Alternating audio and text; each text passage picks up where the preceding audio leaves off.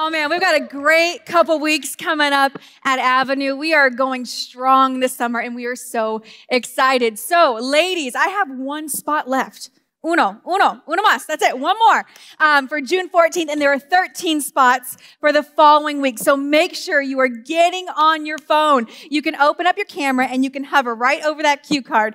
Click the link that's attached to it and you can register today. Text your girlfriends, get there. It is going to be such an awesome time. To all of our first time guests, welcome. We're so happy to have you here today. We hope that you felt right at home as you came in to church today. Now, I got to let you in on a little bit of a Bosma inside story.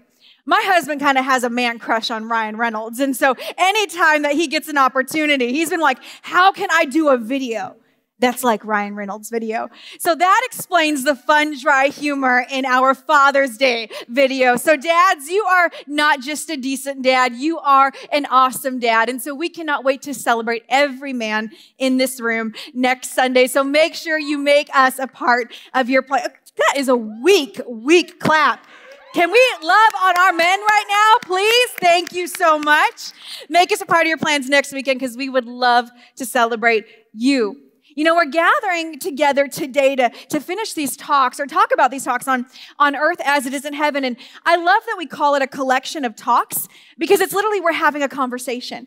We're not trying to preach to somebody. We're trying to converse about a topic that impacts all of us. Because how many of y'all know if someone's just talking to you, you really don't have an engagement. But if you're having a conversation with somebody, we can give and take and receive.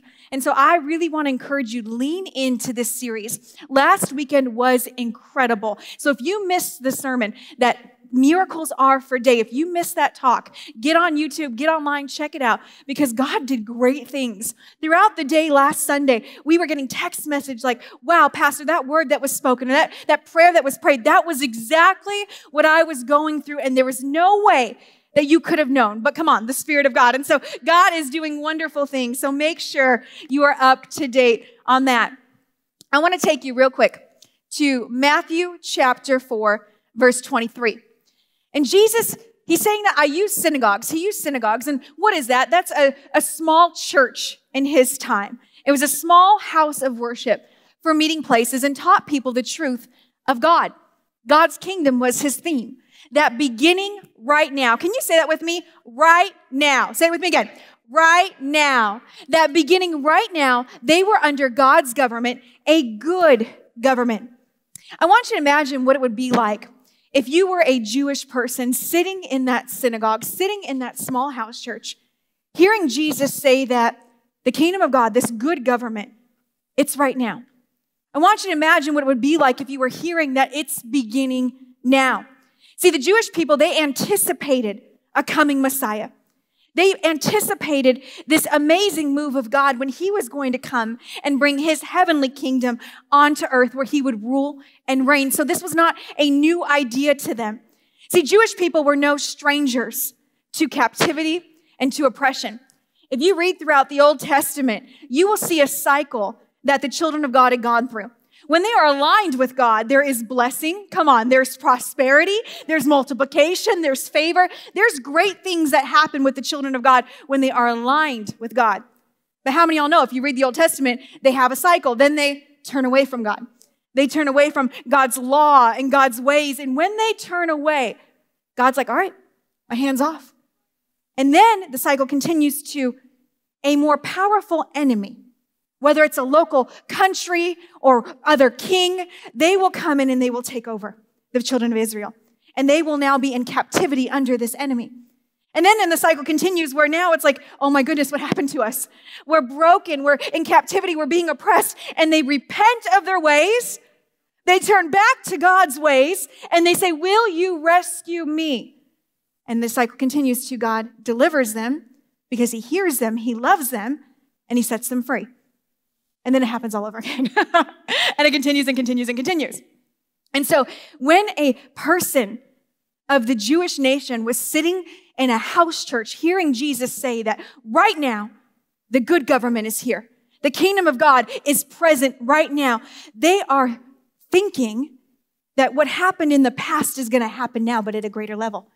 They're translating that to down with Rome, because in that time of Jesus' time, when he is doing ministry, Rome was the big muscle. They were the heavy hitter. They were the powerful country, the powerful enemy. And the Jews were under their authority again. So when Jesus said, right now, this kingdom of God is entering, it is happening now, people, they're thinking down with Rome. The government's going to be overturned, and this is going to be incredible. In fact, 1,000 years before Jesus' ministry, because these people were anticipating this, David wrote this psalm. He said, they will speak, meaning people. They will speak of the glory of your kingdom. They will give examples of your power. They will tell about your mighty deeds and about the majesty of your reign. And how long are they going to do it? Because it's an everlasting kingdom and you rule throughout all generations. So every generation, Lord, is going to talk about your kingdom and your power, because the kingdom has come in Jesus. So everyone is expecting this to look like what they thought it would from the past. But here's the problem. Jesus wasn't going to do anything that had been done in the past. Jesus was going to bring in the kingdom of God in him and through him, and it was not going to look like what they anticipated. So again, it's God's kingdom was his theme, was Jesus preaching, and it's beginning right now that they were under God's government, a good government. But he also healed people of their diseases and the bad effects of their bad lives. Word got around that the entire Roman province of Syria, people brought anybody. So news is traveling, and hear me, they weren't blowing up Twitter. They weren't putting things on Facebook. They weren't making an Instagram reel about the lame man getting healed and walking. There was nothing like that except for people's voices. That I was in this synagogue and my God, somebody got healed. And I was at this pool of Bethesda, and this man who had been lame for over 30 years, Jesus told him, get up and walk. And my God, he walked. And so these things are happening, and they're telling each other. And so word is spreading rapidly. That's why we tell people, invite somebody to church, word of mouth. It means something. It's a connection. And so Jesus, anybody who was being brought to him with a sickness, whether mental, emotional, physical, Jesus healed them, one and all. See, what often happens is when we're expecting something to look like something, we often miss seeing something special because it doesn't look the way that we thought it would. Has it ever happened to you? You miss seeing something. Maybe it's an opportunity right in front of you, but you miss it because you've pictured it differently in your mind. See, 5 years ago, my family moved over to the southwest part of Las Vegas because we knew that we were going to plant a church, Avenue Church, in this area. And how many of y'all have ever gone house hunting before?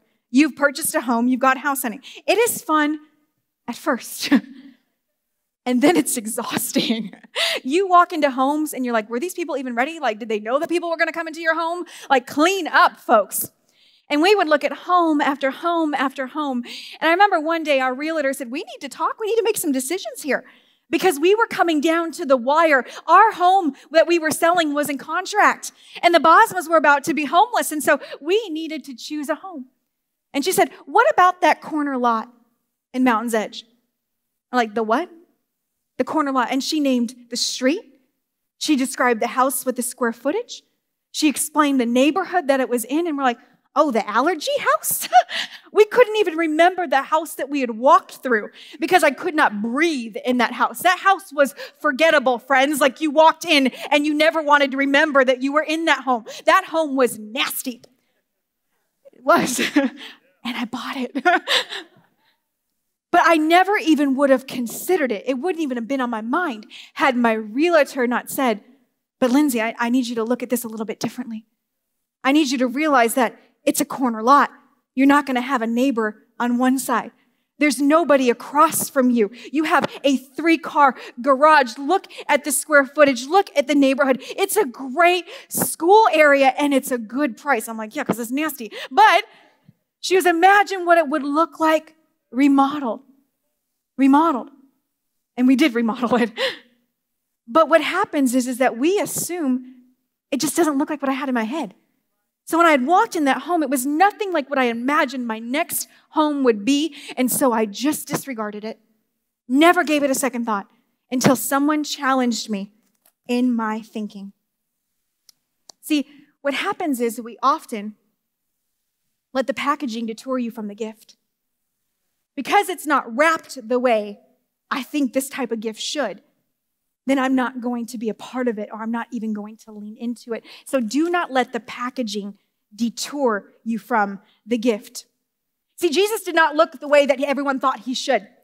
Here is this Messiah, this teacher, this prophet, and people are saying, you're supposed to be a mighty warrior. You're supposed to be flipping tables all the time. Come on, somebody. You're supposed to be getting up in Rome's face, raising up this army and overthrowing the government. But you're spending your time healing the sick. You're restoring the broken. You're going after misfits and telling them that they can follow you and become fishers of men. What are you doing? He was compassionate. He was loving, and these were not the assumed characteristics. This was not the assumed packaging of the gift of the Messiah, the gift of the Savior.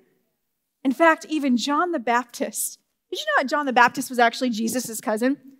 Jesus' cousin doubted that Jesus was the Messiah. John the Baptist was born with the purpose to prepare the way of the Lord. He knew who the Lord was. But because Jesus did not look like what the gift of God was assumed to look like, he doubted that it was even the Messiah. So check this out. This is hilarious. I mean, your own family, if you ever thought that your family was not believing in you, y'all are in good company. Jesus' family was like, I'm doubting you. Are you even it? Now, while John the Baptizer was in prison, I'd be like, you're in prison, bro, and you're judging me. But hey, he heard about the wonderful deeds. So they know about the deeds. The rumors are spreading at healing. The dead is, things are happening, you guys. It's mind-blowing. So I've heard about the wonderful deeds of Christ. So he sent his disciples to ask him this question. Are you really the one that the prophet said would come? Or should we still wait for another? Oh, my God. I see the miracles. I see that heaven is happening. Your will, God's will is being done on earth as is in heaven. But should we be waiting for another? Because you don't look like what I think you should. You don't look like what I have in my mind. And so therefore, I'm questioning, are you even the one? And should I be waiting for another? It's hard. Jesus is incredible. Because this is what he says. He says this. He says, the blind see again. The crippled walk. Lepers are cured. The deaf hear. The dead are raised back to life. And the poor and broken hear of the hope of salvation. Jesus said people are being redeemed. People are being healed. You go back, disciples of John, and you tell your boss that God is moving here on earth as it is in heaven, and the authority that is in heaven now is in me, and I am doing great and powerful things out of love and compassion.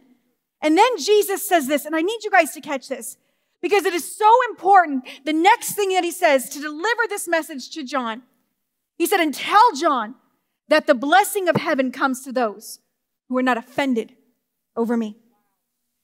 The blessing of God will come to those who are not offended by me. He's saying, John, if you're offended by the package, you're going to miss it. You're offended because I don't look or speak or talk or live the way that you assume and judge that I should. You're going to miss what God is doing. See, offense blurs vision. Offense will blur your vision. So many great things can be happening all around you. But if we are struggling with an offense, if we have been offended, the great things around us will blur into the background. And the thing that has rubbed us the wrong way, the word or the action that is frustrating and eating away at my heart and taking my thoughts, that's going to be center stage in your lives. And we will miss other things because they're going to get blurred out. Offense blurs your vision. So how do I know if I'm offended? Being offended often involves an experience of negative emotions. So I want you to think, do you feel upset? Have you been depressed? Have you been overcritical? Enraged? Christians do that. Christians get angry. Have you been insecure? Have you been withdrawn? Because these negative emotions are caused by a word or an action from someone else or something else, which is in conflict, meaning it's in a fight. It's against what you believe and what you expect and believe to be the right, appropriate, moral, and acceptable behavior. So how does this tie into Jesus?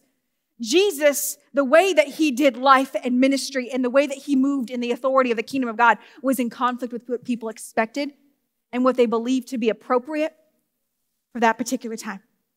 And so they're offended. Have you ever dealt with offense? Have you ever been in conflict? Have you ever experienced negative emotions because of a conflict that you don't agree with something that someone has said or an action that has taken place? See, offense can be all-consuming, can it? It can. The negative emotions that we're experiencing because of a conflict can invade our hearts. It can invade our minds. It can invade our thoughts and our heart. See, Jesus his teachings and his actions were not acceptable to many people because they were in conflict with what they expected from a Messiah. And because of their offense, they could not see the blessings of the kingdom of God. See, what offense can do is it can turn a blessing into a burden. They were burdened by it. A man got healed. His hand was withered away. And Jesus said, stretch out your hand. And it was healed, but it was healed on the Sabbath. We don't do that, Jesus. Like, that's wrong. Shame on you. Blessing, burden. It's now a burden. You talk to women, Jesus. You extend grace and mercy. In fact, a woman was the first evangelist. You told her, of all the people that you've spoken with so far, the first person that you admitted to being the Son of God, the Messiah, it was a woman. We don't do that, Jesus. Blessing became a burden. And so when we are offended by something, what started as a blessing, miracle, salvation, the dead were being raised. Like, people had literally lost a loved one. And then Jesus would say, rise. A lot of times they get up and eat, like, feed this dead person. They're now alive. And it's a miracle. But now it's being translated to a burden. See, to the offended, compassion of Jesus became a burden.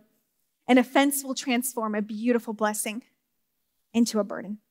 See, Jeremy and I have been married for 13 and a half years. Online audience, did you hear that? Can you type that? 13 and a half years.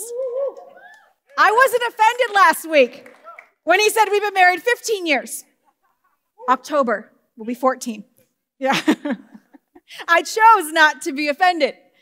But do you know, over 13 and a half years, that those years have provided numerous opportunities to be offended, right? Numerous opportunities that my expectations, and my beliefs are not being met to the level that I thought they should be met. And so there's a conflict. But how many of y'all know, if I would dwell on those burdens, if he would dwell on these offenses, if we would dwell on the hardships and the disagreements and where the bucking takes place because we're not lined up on the same thought process, that should be a blessing.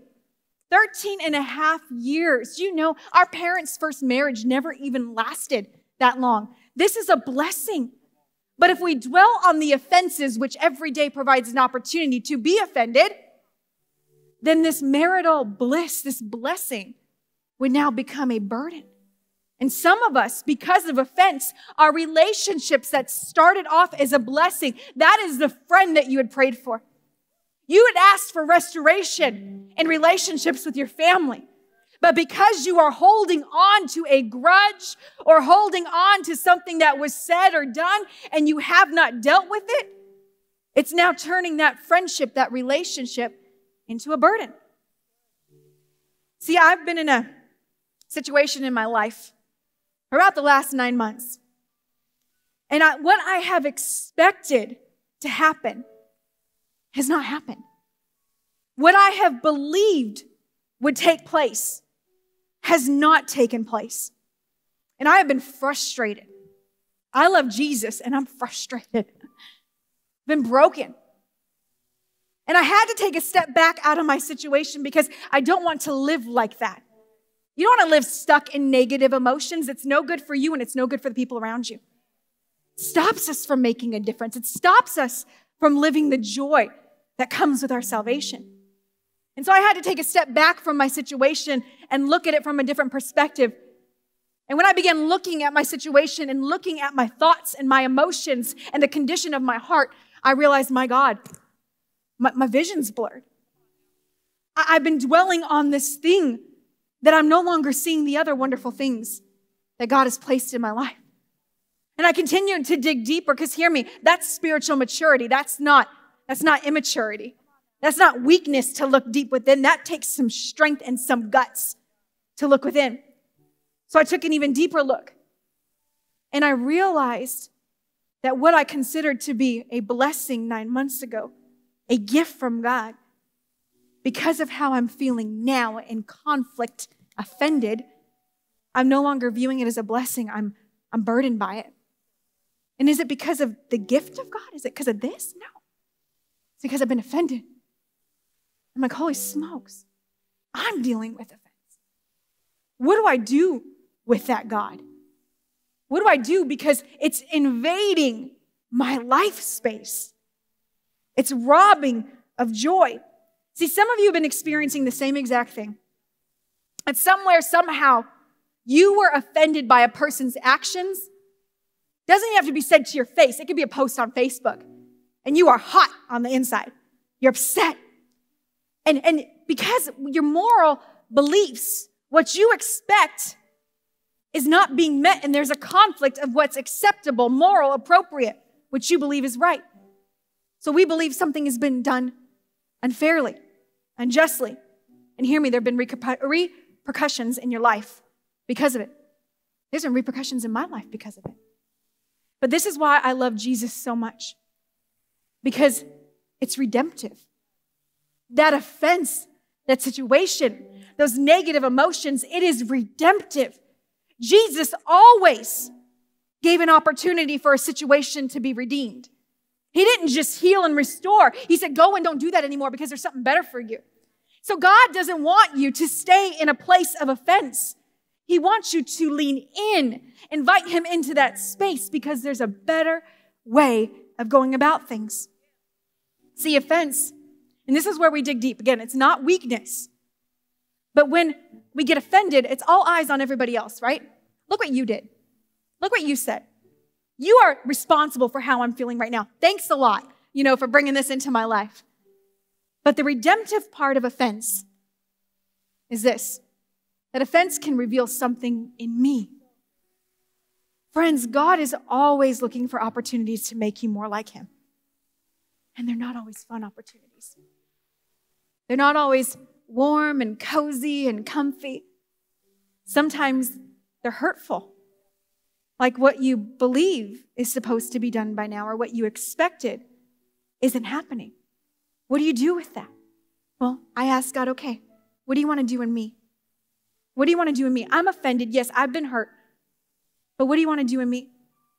And this is what I love what David said. King David, he was offended. But come on, somebody, if you've read his story, he's also offensive. And so when he found out that he had been offensive, he said this, he said, search me. Friends, can I tell you that that is an invitation for a God who you may see that is so distant on the throne. You're asking him to come into the space of your heart. You're inviting him and saying, my thoughts, my actions, my motives, Lord, I leave them open. I leave them revealed to you so that you can come in and you can tell me what you see, not just what I feel. He said, search me, God, and know my heart. Test me and know my anxious thoughts. He's saying there's stuff messed up in me. And I know it and I recognize it. And even though things have been done to me and I'm experiencing these awful things, I also want you to see if there's anything offensive in me. Is there any offensive way in me? Lord, do I have a trust issue where I'm constantly grasping for control? Do I have anger in me? And we know that's just the surface. There's something underneath. So do I feel rejected? Do I feel abandoned? What in me is offensive and not lined up with you? Is there pride in me? Has an offense done to me allowed me to feel entitled and superior to somebody else? What's in me? And this is the action part. This is the promise. He's always going to lead you into a way everlasting. So when you say, search me, and some of you have been afraid to say, search me, because you're like, oh Lord, I don't know what he's going to find. The good thing is he already knows what's there. He just wants you to know what's there. He wants you to turn over the holding on to it because you're afraid of what will be revealed if you open your heart to Jesus. But the promise is that I'm always going to lead you into a way everlasting. I'm not going to look at you and say, goodness, girl, I'm disappointed in you. You could stay over there, and when I'm ready, I'll invite you over to the way everlasting. You say, no. Reveal it. Say it, speak it, and then walk with me. You can walk and say it at the same time. And we're still going to go to the way everlasting because offense can be redeemed. See, Jesus offended a lot of people, especially religious people. He offended church folks, and he enjoyed doing it. If you read the gospel, he really had some fun poking fun at people. It's because Jesus refused to applaud the outward deeds of the religious leaders when he knew that the motives of their heart were self-invested. They were self-absorbed, self-invested, self-seeking, self-promoting. Jesus prodded the heart. So even when they asked him these testing questions, Jesus already knew the condition of the heart that was asking that question, and that is what he prodded at. He put the focus on the motive because the motive was not out of a love for God or a love for people. The action, when your actions and the words that come out of your mouth are not motivated by a love of God or a love of people, friends, they're just shallow religious routines. That's all it is. Shallow religious routines that somehow we have embraced and we continue to do over and over again. But when those routines are connected to life change, when those routines are connected to a love for God and a love and compassion for people, that is when we see heaven on earth. Your will be done on earth as it is in heaven. We see that when the heart is tied to the kingdom. And you see, there was a teacher in the days of Jesus, a great Pharisee named Nicodemus. And Nicodemus had every opportunity to be offended because Jesus was poking bears all day long. But Nicodemus was not offended. He was in awe. He was intrigued. And so he comes to Jesus in humility. And he says this, how can this be? How can this great move of God be packaged in compassion? How can the will of God in heaven happen on earth in these conditions where sinners are being invited to the table, where broken people practicing awful things, they're being forgiven and set free? How can this be? Same conversation. This is how it is. Not that. Not that. God, that just took away the momentum.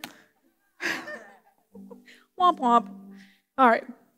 This is how it is. We know this scripture, right? When you first came to Jesus, this is probably what you memorized. For God so loved the world that he gave his one and only Son, that whoever believes in him shall not perish, but have eternal life. But when you look at this scripture in the light of it was an answer to a question of how can this be? That is so much more incredible. How can it be that these things are happening? How can it be? For God did not send his Son into this world to condemn it. The Jews wanted condemnation for the Romans. The Jews wanted to be placed back on a pedestal in authority and reestablished as God's people. But God said, I'm not going to do it that way. It's not going to be exclusive. It's going to be inclusive. And I didn't come to condemn the world, but I came to save the world. It's amazing. So how is that done? How can this be? Because love. Because love. So whatever you were taught as you were raised up in a church or whatever religious institution that you may be a part of that preached something other than because Jesus gave his life on a cross, let me tell you, I'm sorry. Because it's easy to get caught up in the routines. It's easy to get caught up in the idea that I have to work for something to earn it. But Jesus is saying, Nicodemus, this is all possible because love. Because love. Romans 5:8 says this, but God showed this great love for us by sending Christ to die for us while we were still sinners. why we were still broken, why we were still trying to work it out. That is what he did. Can we take a moment and realize how offensive our lifestyles have been to God? You know, we're reading about how Jesus was so offensive to the religious, but it's really humbling to think, man, my life has been offensive to God. The words that have come out of my mouth are the actions that I've taken towards somebody. And yet still, while I was a sinner, he chose to die for me. Despite my lifestyle, despite my mouth, despite the motives of my heart, he still gave an opportunity for me to be saved. It's redemptive. It's redemptive. And so this is how Jesus finished his conversation with Nicodemus, and this is how I'm closing today. He said, Nicodemus, let me tell you this final thought. Light has come into the world, right? Jesus is that light. It's come into the world. But people loved darkness instead of light because their deeds were evil. Everyone who does evil hates light and will not come into the light for fear that their deeds will be exposed. But if we could change our mindset to, Lord, if I bring my deeds before you and maybe they're ugly, believe me, I've had plenty of ugly deeds in my past. If I bring my deeds into your life, what about instead of feeling, ooh, I've been exposed? What if I said, I'm revealing it to you? Because he sees it already. Then it's more of an invitation to a collaboration where he offers salvation and I ask for forgiveness. It's a beautiful thing. He goes on to say, but whoever lives by the truth, y'all, you want to come to the light because it's better. There's a better way of doing things so that it may be seen plainly that what we have done has been done in the sight of God. He's saying, Nicodemus, you have a choice. You can stay in darkness because you're afraid of what you've done. You're embarrassed, or maybe you didn't live up to a certain mark. You're afraid. Or you can choose to go toward it. Embrace me for what I am and let it just be revealed. And then you and I together will sort it out and we'll align it and make all things new. See, when we are exposed, when we're revealed, these things happen. What is revealed can be healed. What is revealed can be healed. What is revealed can be forgiven. And what is revealed can be worked out for good. I have clung to this verse in Romans 8:28. So we are convinced that every detail of our lives, the good, the bad, the ugly, the glorious moments, the not so glorious moments, all of them are continually woven together for good. For we are his children who've been called to fulfill his designed purpose. It's because of love, because of Jesus. So would you stand with me, please? Because every detail of your life, including today, June 13th, 2021, every detail of your life is woven in perfectly for good works. If you are in this place today and you are dealing with offense, and life has become a little bit blurry and burdensome, with every head bowed and every eye closed, if that is you, and you're like, Lindsay, I'm struggling too with that, would you please raise your hand so I can see who I'm going to pray with today? I see it. Yes, yes, yes. Guys, hands all over the room. Yes, absolutely. I see you. I see you. Let me encourage you that even the details of this offense can be worked out for good. It can all be woven together for God's beautiful purpose in your life. Dear Heavenly Father, Lord, I ask in Jesus' name, Lord, that you would heal us of wounds, God, that are tied to this offense. Father, I pray, Lord Jesus, that you would help us to forgive. Forgive, Lord, to extend that forgiveness, Lord, and also that we'd open up our hearts to say, search me. Is there anything, Lord God, that you want to do in me? Is there something that I contributed negatively, Lord God, to this circumstance? Forgive me for holding on to this for too long. But right now, I'm casting my cares upon you because you care for me. So right now, Jesus, we're asking you to take this offense off of us. Heal it. Redeem it, Father, in Jesus' name. If you are here today and you do not have a personal relationship with Jesus, If you've never invited him into that place in your life, saying, yes, Lord, I will take your salvation in exchange for the forgiveness of my sins. And Father, I'm sorry, and I don't want to live this life without you. If that is you, I want to pray with you today. And as a church family, we always pray together so that no one ever feels like they are in this alone, because friends, there's someone who's walked the same path as you. There's people that have gone through the same thing that you have gone through. There is a big journey ahead of you, and we are not meant to do it alone. So will every voice, please just use it. Use your voice, and will you pray this with me? Say, Jesus, I need you. Thank you for dying on the cross. Thank you for paying for what I did. Today, I receive your forgiveness. Forgive me of my sins and be Lord of my life.